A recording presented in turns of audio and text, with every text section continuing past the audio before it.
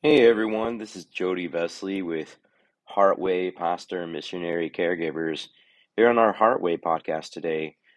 I hope you've had a chance to check out our website, heartwaycare.org, and just to connect with us on Instagram and Twitter if you're on those platforms. If you haven't yet, go ahead and follow us. We are trying to be a little bit more public in what we do and what we share and what we say as we've launched this ministry just to continue to share the resources with others that we ourselves have found. Today, we're gonna dive a little bit deeper than last time. Our first podcast is really just an intro to Heartway and what we're doing today. I'm gonna tell you a little bit about my story. Through my journey, I've realized that people won't open up unless you open up to them. And this podcast today, it might be a little raw. So it might be a little open. And my hope and prayer is that I might be able to really connect with someone out there who's listening. It's easy. It isn't easy for me to open up. It isn't easy for me to trust others. I've been betrayed multiple times over and over and again. But I think it is necessary in the field of member care to open up to others. And God has called me to this field, and so that's what we're going to do a little bit today. I'm going to share with you a little bit of my story, and I just didn't with Heartway. I just didn't wake up one day and think, "Oh, I want to counsel missionaries and pastors and other things for a living." This was a gradual thing that God started laying on my heart 2 to 3 years ago, and I personally thought I would be doing this as a much older man. However, God had a different plan. And get into my story today, when I was in Russia during a deep, long winter, I began to struggle with anger. I can't say it was just at this moment, but it began to be more problematic for my family at that time.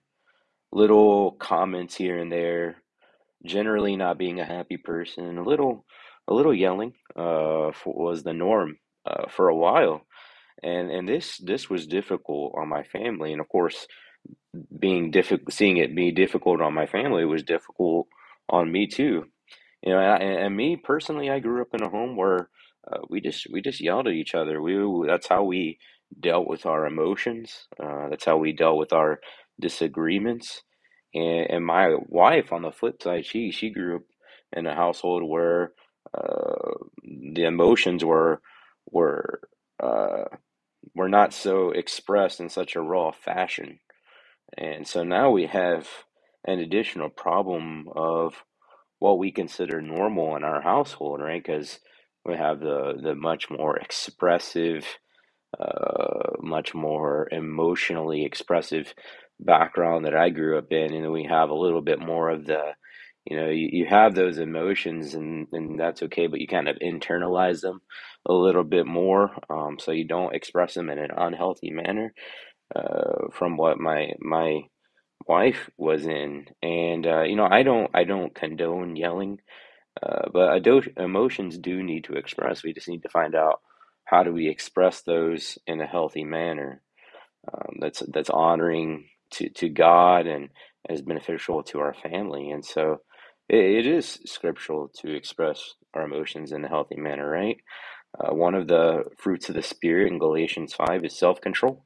So our emotions need to be expressed. They just need to be expressed with self-control. Not long ago, I came across a short video of a hotel employee, and God bless hotel employees for all they have to deal with. I can't even imagine, really. But this particular hotel employee was expressing his thoughts and emotions for several minutes in a completely self-controlled manner with a customer who was definitely not self-controlled. Was extremely rude. Just uh, would not just give in to this employee at all, was completely thinking they were in the right, and was just yelling and rude and condescending. And I thought, man, this is how the hotel employee responded. That's that's definitely how I want to be. How I wanted to be during that time when I was in Russia, when I was struggling with anger, and it was how I was some of the time, but not enough of the time. And I could definitely relate to the battle between the flesh and the spirit that's evident in Paul's writing in Romans, right? I can honestly still relate to that. Every day is a little bit of a battle, and um, God, when God blesses, I know that Satan is about to fire back with something bad, and usually that's from a Christian, if I'm being quite honest. That's like I said, this is a little bit of a raw post, and it's just part of my journey. And so going on, we need self-control. As Proverbs 16:32 says, we need to be slow to anger. As Proverbs 15:1 says, a soft answer turns away wrath. If we can keep ourselves self-controlled, it helps to keep the whole situation a little bit more controlled. And this all sounds really ideal, right? That's what we hear so much, Just be self-controlled. I mean, it's just do this, just do that. I mean, that's why this is a fruit of the Spirit, self-control. It's not a fruit of ourselves, it's a fruit of the Spirit. And this is where we're going to go a little bit deeper. And I feel like because we haven't been going deeper in our personal lives and in our churches and in general in our society today, we have a lot more problems than we see, really. That might seem impossible with how bad we can see things, but I believe it to be true. Things are actually worse than we're seeing it to be. I believe that sin has infiltrated people and churches, and that we're just turning the other way or aren't looking deep enough to see it or even care and react to it.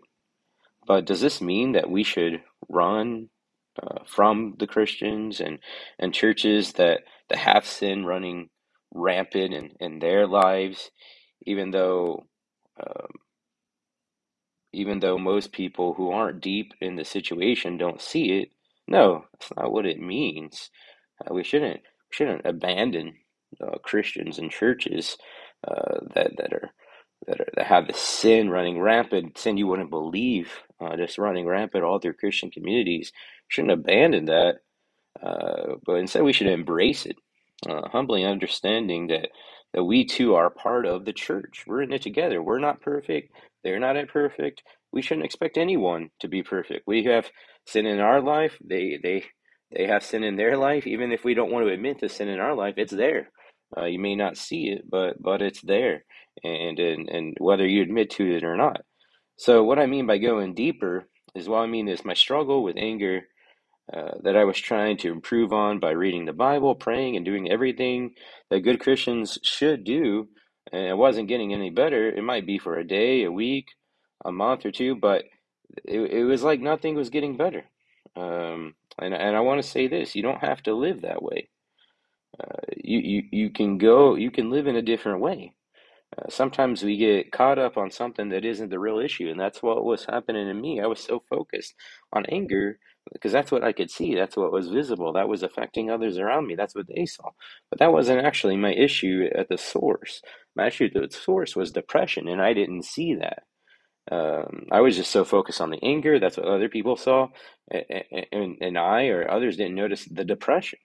And in the book Unmasking Male Depression by Archibald Hart, which I recommend, that's a really good book. Hart mentions these as signs of depression in men. He includes grumpiness, irritability, moodiness, sulking, overt anger, anxiety, agitation, preoccupation with work, and other distractions. Does that sound like you or someone you know? Yeah, if it does, they might just be depressed. I mean, men will do almost anything not to have to talk about their problems with someone else. I mean, I was included in that. And missionaries and pastors have this amplified because right, we're the people that people go to for problems. Who do we go to for problems? We don't have a lot of times people to go to. Um, Ministers are usually stuck alone to deal with this stuff, stuck alone with God. I mean, I tried counseling myself. I knew a little bit of the techniques. It worked a little, but it was just temporary. And it wasn't until I got some good counsel, and that's a biblical thing to seek wise counsel. It wasn't until I got some good counsel. Shout out to Lynn Rayburn that he saw immediately that my issue at the source was not anger but depression. And we usually characterize depression as someone who just doesn't want to be around others and think to ourselves, just get over it, it'll go away eventually. But this thinking can ruin those around you. You might be okay with it, you might get used to it, but they aren't, even if they pretend to be. If you're a wife or a guy struggling with depression, if you're a wife and your husband is struggling with depression, stick with him, but be direct with him. Tell him you aren't okay with how your life is and that you need things to get better. Your husband, he needs to hear this. He needs to hear that you aren't okay with how things are and that they need to get better. Don't enable your husband's moodiness and his preoccupation with work, which are symptoms of depression. Don't enable those things by giving into his unjustified demands on you, like keeping your house at retirely level spotless while you have four kids and guests at home all day. It's going to be a little bit different from when it's just you uh, and your husband married to when you and your husband are married with kids. And so he needs to understand that, and he can understand that. He's a reasonable person, and you need to understand that too. It's not going to be exactly how it was. Things are going to change. Things are going to be different. Don't make excuses like for him, like he's just a hard worker. If he's a workaholic, he's just a hard worker.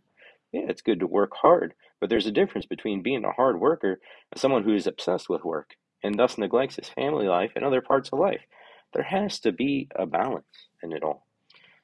Depression is all over the Bible. King David, Solomon struggled with depression. Men like Charles Spurgeon, Abraham Lincoln, Winston Churchill, Martin Luther King all struggled with depression. You aren't alone. You are among a bunch of others who are just too afraid to admit it or too busy to see it in themselves. It's all over the place. It really is. And I eventually got over, praise God, I got over the anger by dealing with depression because I dealt with the anger at the source, the depression. Our words and our actions are an overflow of our heart. We can see that Matthew 12:34. Our heart is the source for our outward emotions. So we need to get to the heart. We need to get to the source. And when we deal with our issues at the source, then we are free the way we open up the way for the Spirit to be evident in our lives to those around us. It's like unclogging an artery right here, where we just let the Spirit shine through us more fully, and the fruits of the Spirit are more evident in our lives. With Heartway, I'm here to help. My wife Gabby, she's here to help. We're not here to judge. Nothing you say will change the way we look at you. Uh, because we look at you like we look at ourselves, sinners saved by grace, and we just have our faith in Jesus, and we're just trying to live like Christ, but spiritually battling with Satan. We understand that battle. So I want to encourage you today that you don't have to go this road alone with anger and depression. If that sounds like you, or if that sounds like someone you're close to, get help.